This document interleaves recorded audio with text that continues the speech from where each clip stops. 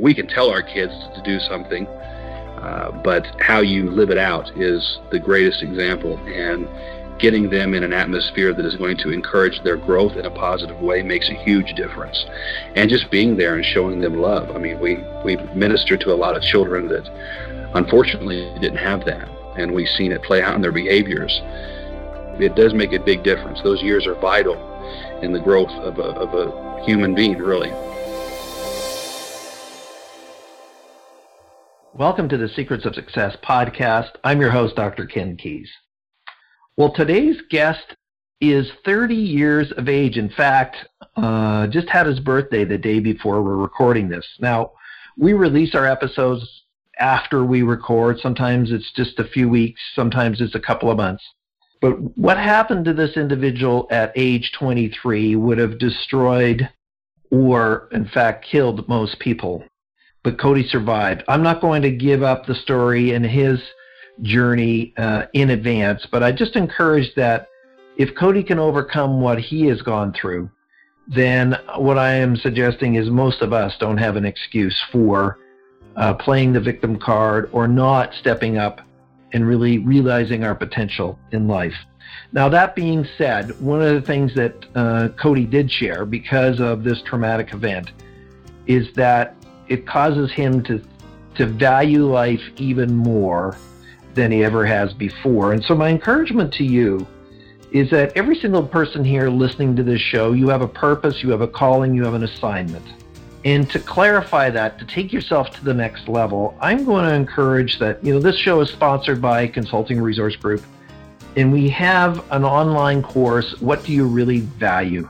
It's simple, it's straight to the point, but it's powerful and transformational to take you to the next level where you not only go through the values assessment, where you are really given the opportunity to choose what is most valuable to you, but I take you through the online course a series of exercises for you to clarify, but then also put a plan in place of, I need to be living my values. That's where my highest level of energy is, highest level of engagement. What do I need to continue to do or change or adjust so that I can have a life that's lived mostly by my core values? So the course is called What Do You Really Value? The links are in the show notes, or you can go to the CRG site to look up online or e-courses, What Do You Really Value? As always, thank you for being a Secrets of Success listener. If you like what we're doing, pass it on, share it, leave a positive comment on whatever platform you're listening on. And we just appreciate if you have some comments or elements for the show guests, then please share them with somebody out there in the marketplace. That being said, here's today's episode with Cody Burns. Welcome to the Secrets of Success podcast. I'm your host, Dr. Ken Keys. Well, this week is a little unique. And not that this individual went out of his way to create his story, but really does have an amazing story of recovery of basically a traumatic event that happened in his life. I'm not going to give it away at this point, but we'll go through that story, but then really his encouragement to overcome no matter what happens in our lives. So if you want to be inspired, if you want to be encouraged, then be here with us today for this episode, and welcome Cody Burns to the show. Thank you for having me. I am so glad to be here. Well, we already had a couple of minutes to chat before we went sort of on and live, and I already appreciate your energy and just sort of your demeanor, Cody. So that's a long thing for saying I like you already. So with that, it's better than me disliking you, I suppose, right? That's right. Well, we want to have a little fun as we go through it. Now, Cody, before we get into your story, and I don't really want you to reveal what the event that happened when you were 23 quite yet, but we always like to have a bit of an explanation of a person's journey. So where were you where did you grow up and what part of the country? Yeah, I grew up in southern Indiana, down by Evansville, if people are familiar with the area, not far from the Kentucky state line. And our house was in the middle of a cornfield, and so I guess we were children of the corn. Children, oh man, that's pretty lame. That's pretty lame, Cody. I get that. Now, as far as your family, were you farmers? No. We did have chickens at one point. But no, we didn't have a big farm or anything like that. And so, what was your sort of the profession of your family, your parents? What did they do for a living? My dad, for years, he was a truck driver, but he encountered open heart surgery, and so for most of my childhood, I'd say all of it for the most part, he was not working. And Mom, she used to cut hair and so forth, but she dedicated a lot of her time to training us boys. I have 2 younger brothers, and there was a time when I went through public school, but whenever I was a junior in high school, she felt that she was led to take us out and homeschool us. And so we were homeschooled, very tight-knit, close family. Now, you were homeschooled all the way through high school? Just my junior and senior year. Okay. And what do you think that did for you versus, my wife's a teacher, I used to be a chair of a school board, just in terms of people saying socialization and interpersonal skills? How do you think that affected you? Well, I think it was a time where I really grew up. I mean, my faith in Jesus Christ is very important to me. And so, my family we're a Christian family. And so we use that time to really not only do our studies, but have devotional time and studying the Bible and so forth. So it really helped us in that part. But I think it was a time of growing and, developing for me. I had been through the public school, and I've always been out in the public doing things. So as far as being social, and interacting with people, I've always been really good at. Now, are you the eldest brother, or where do you fit? I'm the eldest, yes. Okay, so obviously the other 2 brothers think you're more mature and just much smarter than them. Oh, yeah. Wouldn't it be nice? I have 2 younger brothers as well, so I was just kind of messing with you a little bit about that situation. So you finished schooling. What did you do after you were done your grade 12 or finished as a senior? Yeah, after high school, I went to a ministry program in Rockford, Illinois. And it was basically like a discipleship program, or it was 9 months. I was at a church, and at the time it was Rockford First Assembly, a very big church. They've since changed the name to City First Church, kind of like an internship kind of program. And during that time, like I said, we did ministry training, we studied, and then after that, I became a part-time children's pastor at my local church there back in, I say Evansville, it's in that area, but Princeton is actually my community where I grew up at. And so Princeton, Indiana, my church there where I grew up, I became part-time children's pastor. Mm-hmm. And at the same time of being a kids pastor, I got my pastoral credentials out of Indianapolis. So I took some additional schooling to do that. And then I became a full-time children's pastor, along with being a evangelist, where I would travel and speak at kids camps and do all kinds of stuff like that. Well, you said sort of off air that you did some juggling and humor as well. Yes, comedy. I've always had I'm an interesting guy. I've always had a very wild imagination, and as a young age, Mom and Dad took me to the circus. And so I was always fascinated with some of the entertainment world. But I also remember going to a kids camp, and I seen this speaker on stage, and he did juggling and comedy along with sharing a message of hope. And so that really connected with me as a little boy, and I said, oh my gosh, I want to do that someday. And sure enough, fast forward, I was probably 6-7 years old when I seen this juggler on stage speaking, and fast forward 15 years, I was doing the exact same thing, speaking in kids camps, juggling and using comedy to break the ice, get their attention, and yet deliver something of value to them. Well, once you became in this full-time position to serve kids, how old were you then? Oh, goodness. I was probably, I became part-time, I was around 20, and then it took me about a year, so I'd say probably around 21, 22. Hmm. So what did you learn, leaving the sort of the spiritual nature to the side with that, is what did you learn about different parenting skills and how it affected kids when you were dealing with them? Oh my goodness. I mean, well, obviously I don't have children, and someday I would like to.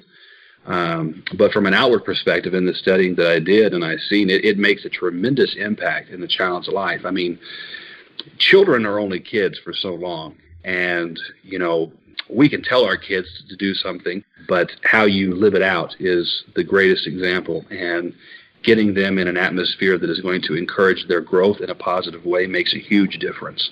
And just being there and showing them love. I mean, we minister to a lot of children that unfortunately didn't have that, and we've seen it play out in their behaviors. And it does make a big difference. Those years are vital in the growth of a human being, really. Well, you mean at your age, and this is not a judgment or a brush on that, is just, being a young man at 21, 22, what was really the drive to serve kids? Well, I think it just kind of naturally came into with my talents and abilities. And, I started doing kid stuff. I was a kid helping out kids my age. So, I fell in love with juggling, and I even did clown ministry for a certain amount of years. So I started doing that stuff whenever I was like 6 or 7 years old. And so, our church would do events, and naturally I would want to dress up or I'd juggle. And so I was always active in kids ministry, even though I myself was a child. And so my skills and my abilities really enhanced. And I got to where I was doing all kinds of stuff and getting paid thousands of dollars doing it. I mean, I got to do a few circus events too. So with the skills and the abilities, it just kind of, like I said, it came natural. The kids loved it. And of course, I've learned that not only do kids love it, adults love it. Now, where did you learn this juggling? Did you go online, or did somebody teach you, or how does somebody, you just don't show up one day and start juggling. No. I actually taught myself how to do 3 juggling balls. I watched some videos.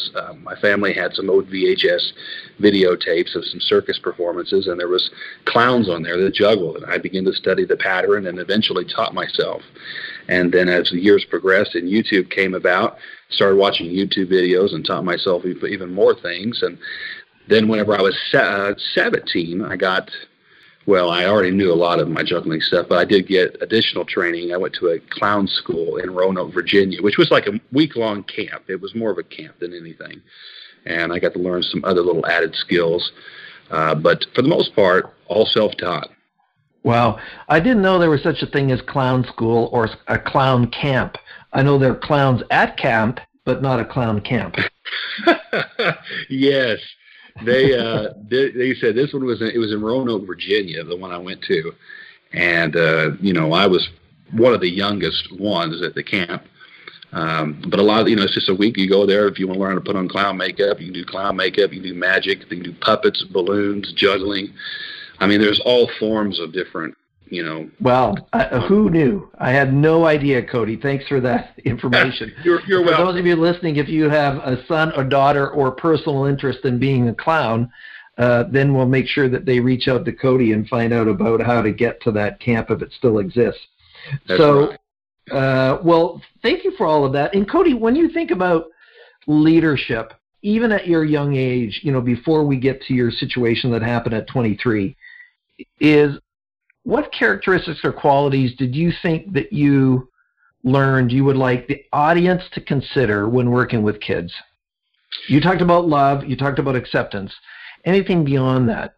Yeah, working with children, I think, it more than anything, I think kids, they know when you care. Children are smart. I think they're a lot smarter than what people give them credit.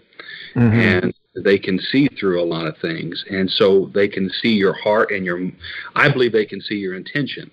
And especially if a child is going through or has gone through some devastating tragedies in their life or emotional abuse or what have you, they're exposed to things and to situations that nobody at their age should be. But they know when somebody's faking it or if they're being real and genuine. And so I think that Authenticity is so important when, working with children, letting them know your heart and that you truly care. And I think it just goes volumes.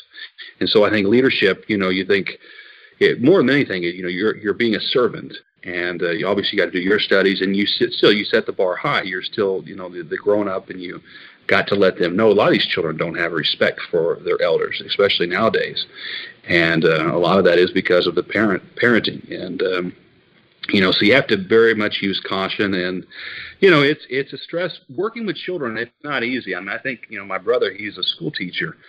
And, I hear the stories of how he's with these children. Of course, obviously right now with the quarantine, they're all doing virtual education. But when he was there, I mean, some of the horror stories you hear of how these children are just so disrespectful. And so you really, it's a give and take. But I think authenticity, letting them know that you're there and that you really do care about them. Mm. Well, it's interesting. I mentioned earlier that my wife's a teacher and I was a school board chair, is that whenever we had behavioral problems and I had to get involved, it usually had to do with the parenting issues behind it. And what was really sad is a lot of time the parents didn't even know that they didn't know that they didn't know. So they were just kind of oblivious that they were, sorry for the word, incompetent as parents. It was a job they never applied to get. Oh, absolutely. So, and we're not trying to be judgmental SOS listeners or Secrets of Success listeners. We are really just trying to encourage you what really behaviors encourage kids and others. Now, Cody, one of the reasons that you're on the show is that you had reached out, and you do have this story that occurred when you were 23 years of age. So just take us through the events that happened that day before this situation occurred, and then we'll make sure we'll keep the audience hanging right on the edge of their seat about what happened to you. So away you go. Yeah. Well, in May of 2013, I was 23 years old, and I actually just gotten back from Cuba. I was doing some mission work over there, and, life was going great. And like I said, children's pastor, traveling evangelist. I had a summer booked full of events. I was going to be doing a lot of kids' camps, all kinds of stuff I had planned. And this particular day, May 31st, it was a Friday. I had a meeting that morning with Vincennes in St. Vincent, Indiana, Vincennes University. They do an event there every year in honor of the comic Red Skelton, which as a young little boy, I enjoyed watching the old-fashioned comics. And so he was one that I studied and I was always very fascinated with. Supposedly, somewhere down the line, he's actually a distant cousin of mine, which is fascinating. But they have a yearly event. They have a theater there that they have built in honor of him. And so the directors, they had brought me in. I was going to be doing a comedy and juggling bit. And so I had a meeting that morning at the university. Went great because the performance was going to be the following weekend. And I was driving back to my church office, and it was on Highway 41 there in Indiana, and I was stopped at a red light on the highway. And that is where my entire life as I knew it would come to a stop. And I was rear-ended by a refrigerator box truck that was going full highway speed, 60, 65 miles per hour. It showed no signs of stopping, and it rear-ended my vehicle, and on impact of the truck hitting my car blows up into flames. When the first responders came to the scene, by the looks of the wreck, they said it's a fatality. They said there's no way anybody can survive this. It was completely engulfed in flames, my vehicle. The sheriff's department took hundreds of photos. There are images available online. There's different things out there. If you type in Cody Burns accident or what have you on Google, you can find some things. And so they said it's a fatality. They had called the coroner and everything.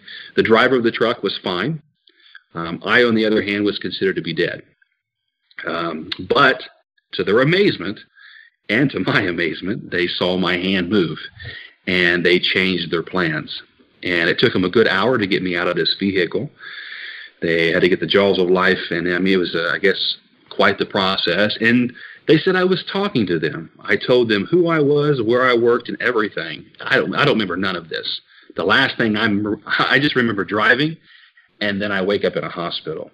I told them who I was and so forth. They put me on a stretcher. They life-flighted me to the hospital in Evansville, Indiana, and then they had discovered that, I've got severe burn injuries. I need to be transported to a burn unit. So they immediately life-flighted me to Indianapolis, Indiana, and I was placed into their burn unit. It was at the time called Wishard. Now they've since changed the name to Eskenazi. And I was placed into a coma on life support for 3 weeks. I had severe burn injuries. 40% of my body was severely burned. However, my face had second-degree burns. Now, second-degree burns don't scar.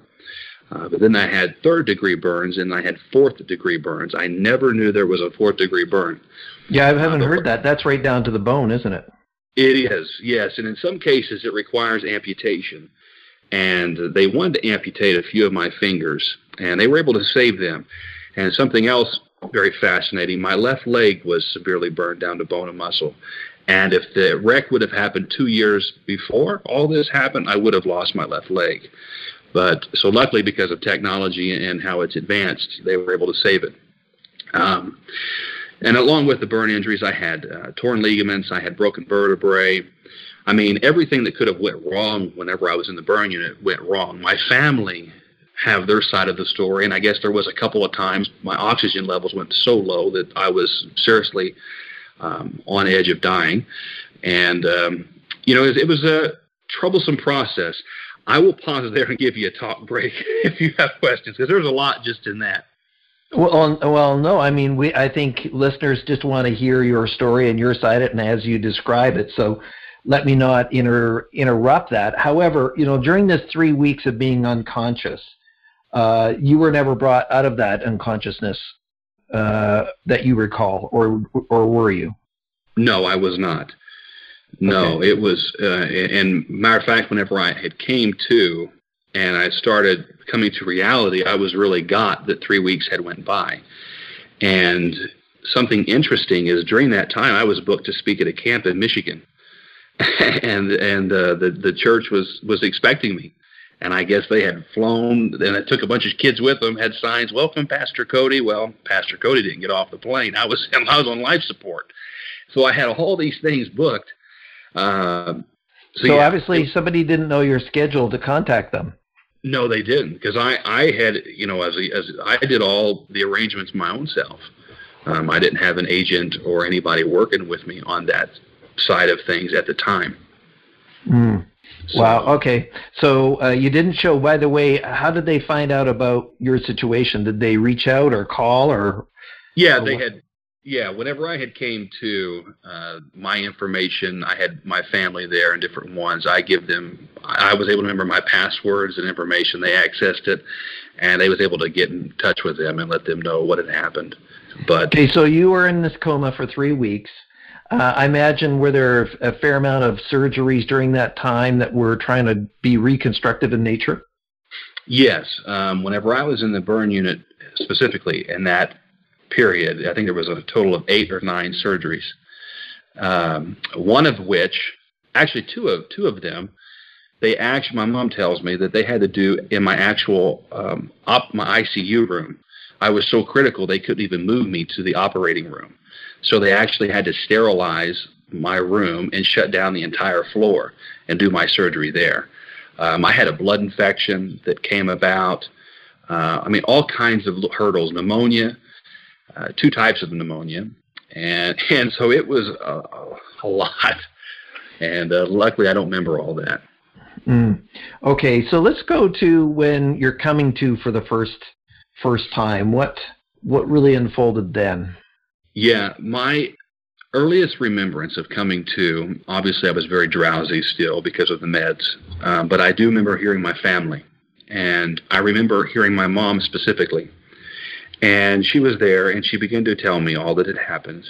Cody, you've been hit by this truck, you've got severe burn injuries, your recovery, it's not going to be easy, but she reminded me something very important. So obviously before all this happened to me, my vision was to give hope to people. I was ministering to children, and I always had a big vision to help people.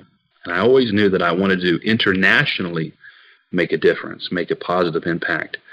And I had an idea of what it would look like, but however, it's since changed. But my mom, she said, Cody, no matter what, don't lose sight of your vision. And she encouraged me because she knew that I had every right to give up and play the victim. And many people in today's world, they have every right to do that as well. But she believed that there was something greater on the other side for her son. And, I always like to encourage people that, no matter what has happened in your life, I believe in you. There's something greater on the other side. And so she was there. She encouraged me as well as my whole family, my community. I was in the burn unit for a total of 2.5 months. And then I had to go to a in-stay rehabilitation center where I had to relearn to walk and use my hands again. And then I had more surgeries, and I had another year or better of more physical and occupational therapy that I had to continue once I got back home. And now, let's just back up for a bit. Okay. Because one of the things I always like to delve into as an interviewer is just sort of your mindset. And, thank goodness for your mom to be encouraging going the other side. That 2.5 months, once you're back into reality, you have a sense of what has happened to you. What's going through your mind during that time? And what could you say to the listeners that would be encouraging to them, even though you were facing this real situation? Yeah. Well, obviously, at 23, one moment you're extremely healthy. You're traveling and your body is one way. And the next moment, with my case, I was completely deformed. I wake up, this tragedy took place, and some of the things I used to do so naturally, I couldn't do anymore. And so you have those moments of, you wonder why this would happen, and a lot of frustration, a lot of moments that I fought depression. And however, I, at the same time, remained thankful that I was even alive. So it was this relationship where one moment I'm thankful and I'm learning to count my blessings, but on the other end, I'm still very stressed out. I'm frustrated. I'm mad. I had my days. I had my moments where I wanted to give up. And so all these things are taking place. And my hope was at the time that, okay, this is going to be one of those injuries. All right, once I'm done, I'm done. But burn injuries specifically are an injury that it's not just like, okay, you go in and, a couple months you're healed. It takes time, and it's actually a lifelong injury versus, like where you may have to have surgeries throughout your lifetime. So it was very hard. But through it all, I had to keep my focus on the vision, because at the end of the day, I knew as a young man, and even going through what I went through, I recognized how short life is. And there's many individuals, unfortunately, that they would encounter something like this and they wouldn't make it. And so I had a choice to make, just like everybody in today's world. They have a choice to make. And the fact is, we cannot change what has happened to us in the past. As much as we would like to, we can't. Mm-hmm. The only thing we can change is what we do today. And as hard as it was to swallow that pill, it was the only thing that would really help me get through. And I recognized that I wanted to give hope to people, so I had to really shift my perspective in this. And I always try to encourage people that even if you've encountered things, I have like 4 steps that I tell people, is that it's good to embrace challenges, know that challenges will come, no matter what stage of life we're in. Whether it be in your personal or even in your business, what have you. So embrace challenges. When challenges come, shift your perspective. How can you benefit from this? What are the lessons you can find through this experience? And then implement the changes that need to be made. In my case, I had to begin to do the therapy. I had to, as much as I didn't want to do these things, I had to recognize that this is going to help me get better. So I have to do these things they want me to do. And, whether it be and no matter what you are in life or what, from other people that are listening to this, what changes can you make in your life to help you get through your problems and through your challenges? And then last thing I tell people is to celebrate and serve. And so that takes time. But here I am almost 7 years later. I have discovered that this incident that occurred in my life has turned around for my good. And I see that it's encouraging people, and it's really became a platform in which I can help a lot of people. And so for that fact, I celebrate it because I'm also serving others through it. And at the end of the day, my vision is still taking place. It may not be what I thought it would be originally, but it's more powerful than what it would have been if this hadn't happened. Well, you certainly have a story that's attached to it where you've been in it.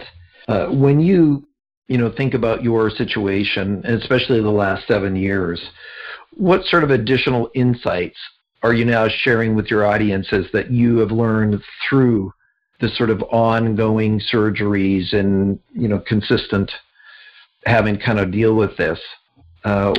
What are you sharing with your audiences now about encouraging them to stick the course and be resilient? Yeah, I think it all goes back to that mindset and recognizing that you have one life to live. You can play a victim, and you can choose to live life miserable, and you may have every right to play the victim. But if you want to see any progress or anything good come about from your life, you have to put on your big boy pants and make the changes necessary and move on. I talk a lot about scars, and I think this is one of the most powerful things that has really occurred through this experience because I've done a lot of studying on scars. And obviously, as a burn survivor, I have the physical scars, which burn survivors deal with contracture scars. And I talk about scar release. That's what I titled my book, Scar Release, Breaking Free of Yesterday's Troubles. Scar release is named after a surgical procedure that they do on burn survivors. And I tell people this, if a scar, contracture scar, occurs over the top of a joint, it can limit the mobility of that joint. And the only way to free up that scar to allow it to be mobile again, or allow your joint to be mobile again, is to go in and have a scar release. And they go in at the scar and they cut it at its root. And once they do that, then you have mobility. But I always tell people this, that a scar release procedure does not remove the appearance of a scar. It allows the mobility to move with the scar. And I think that is key with anybody in life. Maybe they don't have the physical scars. Maybe they have the emotional scars. And maybe those scars have occurred, whether it be in their personal lives, maybe in their marriage, or it could be their business. There's many different ways we could take that. But the fact is or the question is, are you allowing that scar to keep you immobile? If so, you need to go back at the scar, find the problem, and fix it to allow you to be mobile again. And yet understand that the scars are always there. It's just a matter of not allowing them to keep you limited for the rest of your life. And so I always encourage people that freedom is available, and it's just a matter of us doing the work to get there. And the work isn't always fun. It's often painful. It's often not fun because we have to go back to some areas that we probably don't want to. But when you expose that situation and you find out what it is, it can really work out for your good. Now, Cody, I want to just back up a second, and you might or might not have sort of the insight on this question, but working with people in burn units that you now serve, and we'll get to your foundation in a minute, why do you think there are so many people who hold on to the victim card? What have you learned about human psychology and just the dynamics of why people hold that card, knowing that until I take responsibility, there's nothing that's going to change. I'm stuck being a victim. But I'm curious to hear your perspective of why you think so many people stick or stay in this victim mentality or mindset. Yeah, I'm not a therapist, but I'll say what I have studied and what I have seen is that people often remain victims because it is easier. And it's easier to blame shift. And when you can put the blame on other people, then you don't have to do the work involved to get to where you need to be. And it's hard to swallow that. And a lot of people, they live their entire life playing the victim card. But as much as they may think it's easier, it's really doing them more harm. Because at the end of the day, the other people that they are, so to speak, blaming, they're going on with their life. You're the only one that is stuck. And I think about the driver of the truck that hit me. We walked away fine. I've never met the driver. I would love to someday. But I know in my heart that I've forgiven this individual. And God knows. And, I think there is power in forgiveness. And, I choose to forgive. And forgiveness is one of those things, too, is like, just because I forgive somebody doesn't mean I need to hang out with them 24/7. Mm-hmm. So there's that side. Some people you have to love from a distance. There's nothing wrong with that. In my case, it ain't going to make any difference because, I forgive the guy and I wish him well. But forgiveness is more so for yourself. And so I think there is a matter of forgiving these people that it's extremely important. But, yeah, I think in a roundabout way, I think people just think it's easier. And they want to be catered to, and it's not my problem, it's theirs. And so, unfortunately, there's a lot of people that have been wounded. And, yeah, we're not going to condone people's behavior. But at the same time, if you want to move on with your life, you got to start making some changes your own self. For sure. Thanks, Cody. So now, Cody, I understand that you have a foundation for burn survivors. How and when, and just give us the details on how this has all come about.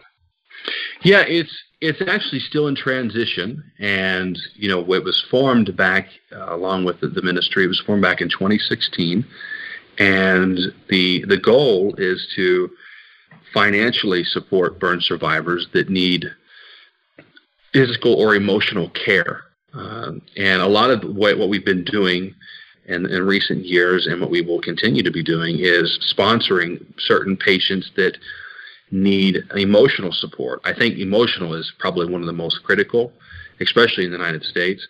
And there's different camps and conferences that are available to burn survivors, whether they be young or old. And these are just such life-changing experiences for these people, and they really need that. And so we financially support them if they need, transportation help, paying them to go to the conference. We do that. And I'm also looking into the possibility of sponsoring burn units in other countries, one of which is in Kenya. I know there's one in El Salvador that I would like to look into and help those out as well. So thank you for your efforts in that area. Now, Cody, you only have a few minutes left in the show. So share with the people your book and where they're going to be able to get it when it comes out here. Yeah, well, the book is released. It released in 2018, and it became a bestseller on Amazon. It is available in paperback or in digital format. And if the viewers would like, they can go to my website, codyburns.com. That is CODYBYRNS.com. And on there is a tab that says Scar Release Book. And on there, if they put their name and their email, they'll be able to download the first chapter for free, along with a study guide. And they can look at it, give it a whirl, and see if they like it. And if they do, the Amazon link is also available on there. And then if they just want to find something else, they just go to your site, codyburns.com. We'll make sure that those are in the show notes. Now, so Cody, we're already getting close to the end of our show. What would be some final words of encouragement for the audience today with your story, for people to consider, to ponder, to not be a victim, to really take responsibility and make a difference? Yeah, I love this quote, and it was given to me by one of my mentors who actually passed last year.